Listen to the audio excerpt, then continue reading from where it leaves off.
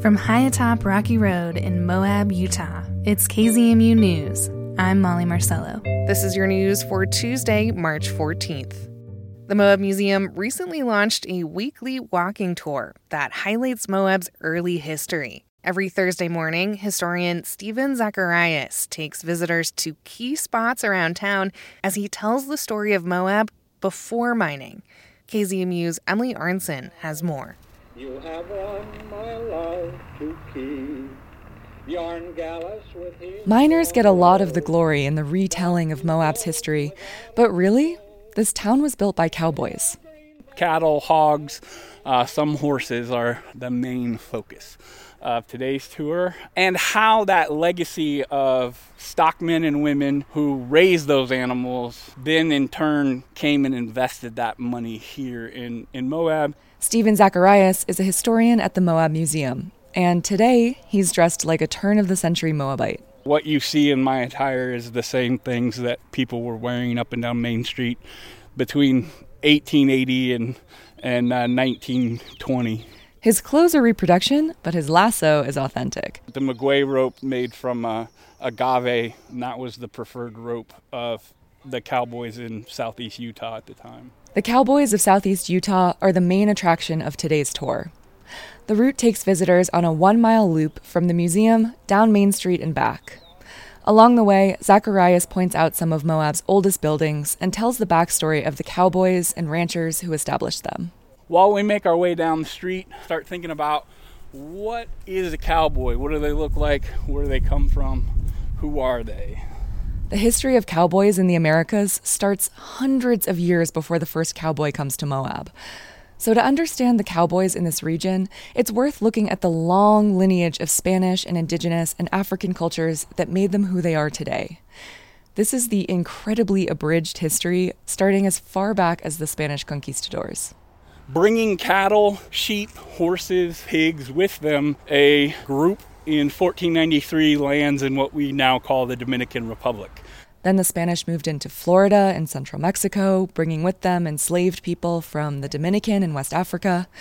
These were the people who took care of the livestock. The Spanish call them vaqueros, which comes from the Spanish word vaca, which means cow. And as the Spanish spread across Central America, they enslaved some of the Aztecs, who also become vaqueros. And as they move north, as those vaqueros then move into Oregon, Idaho, and Nevada, they become known as buckaroos. That's the English translation of vaquero. Meanwhile, enslaved Africans of the American Southeast are taking care of cattle over there. And as a side note, American slaves were never called men. The older men were called uncles, and the working men were called boys, which is actually where we get the word cowboy. We do have evidence. American history, 1 in 4 cowboys was black, including one of Moab's most famous cowboys. 1879 was the first successful overwinter by non-natives in Moab Valley that was recorded. It was William Grandstaff, a black cowboy running horned beef cattle in this region. And over time, the native people of this area also have an important influence on cowboy culture. They're bringing a new knowledge. They can track animals in a way that a vaquero from these other places never did. Even down in Monticello, they talk about some of the old cowboys. They could look at a hoof print and tell you which cow that hoof print belonged to, down to like it's the black and white one that has this mark on its ear. Eventually, Moab pulls in people from around the country. The tour points out the hidden legacies of a lot of Moab's early founders, which can still be seen in buildings around town. Cowboys that come here, they're not all cowboys. They're not all from Texas. They're not all non-Mormon. The myths of the region, I'm sorry to blow those away. We have a variety of men that come from the Northeast, places like Maine, and we have Great Lakes guys. We have guys from Cincinnati and Louisville. We have other men that come from the American South, and then a couple guys that come from Texas and a couple guys that come from Utah. And they all wind up in a place called Indian Creek. The Moab dream was to set up your cattle operation, make some money, and then retire to the Little Green Valley.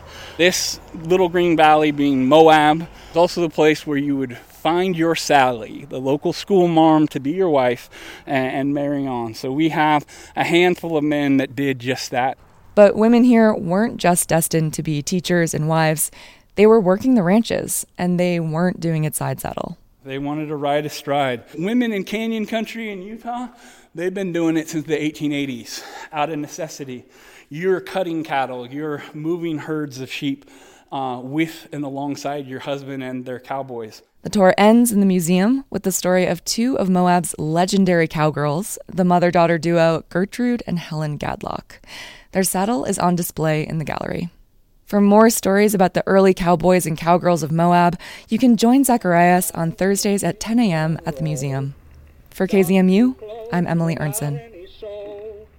In a little green valley have made their sally, and for slick their stills.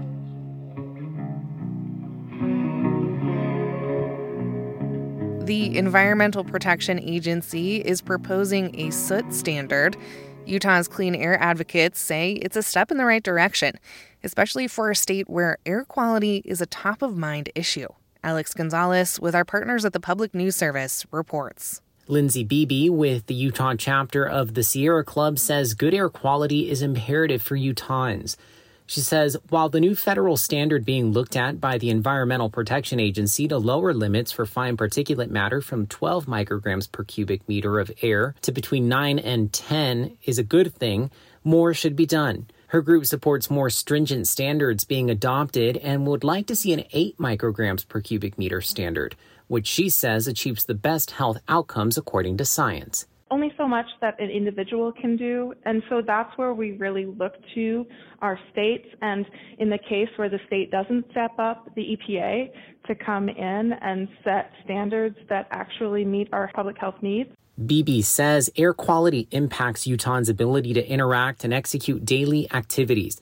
The American Lung Association ranks several Utah cities among the worst in the country for air pollution. Beebe says people aren't supposed to see or taste the air they breathe and stresses that impaired air quality can have grave health impacts for the elderly and those who are pregnant. I'm Alex Gonzalez reporting.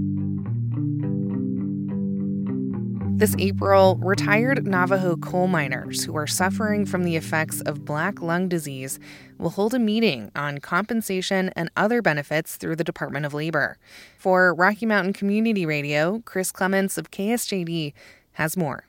The meetings are hosted by Orphelia Thomas, a member of the Navajo Nation and community liaison for Positive Nature Home Care, LLC. Thomas says the condition, otherwise known as coal workers' pneumoconiosis, is non-reversible, and that retired miners suffering from it who worked in the Navajo mines say they feel mistreated by their past employer. Some of these miners, they stated that when they were working that, they really didn't know what was going on. These miners know conversational English. They don't know the depth and the severity part of any medical issues that they have questions on. So a lot of them said that, they never told us this. He never told us this. Thomas also says that she knows of many elderly people that still live by these mines and have issues with respiratory illnesses. They talk with you like you're their child, their children. They said, "My child, please help me." And they say that's Navajo. And when an elderly person tells you this, it kind of helps, it motivates you to have this word out. She added that she also advocates for uranium miners, but shifted her focus to retired coal miners after it became apparent that there was a need for it in the community. I'm Chris Clements. The Moab City Council is in session today. That's Tuesday. Maggie McGuire of the Moab Sun News previews what's ahead. On the agenda for this week's Moab City Council meeting is an update on ongoing repairs from last year's historic flood and a presentation on the restoration of the Mill Creek bike path. Council members will also hear a budget update and celebrate the start of the Moab Area Transit Service, a pilot public bus program that begins this week. Maggie McGuire of the Moab Sun News. City Council meetings are held on the second and fourth Tuesday of every month at 6 p.m. and streamed online on Moab City's YouTube page. And that's the KZMU News for Tuesday, March 14th. Get your community-powered journalism weekdays on the airwaves at noon and 6. You can also find KZMU News anytime online at kzmu.org or wherever you listen to podcasts.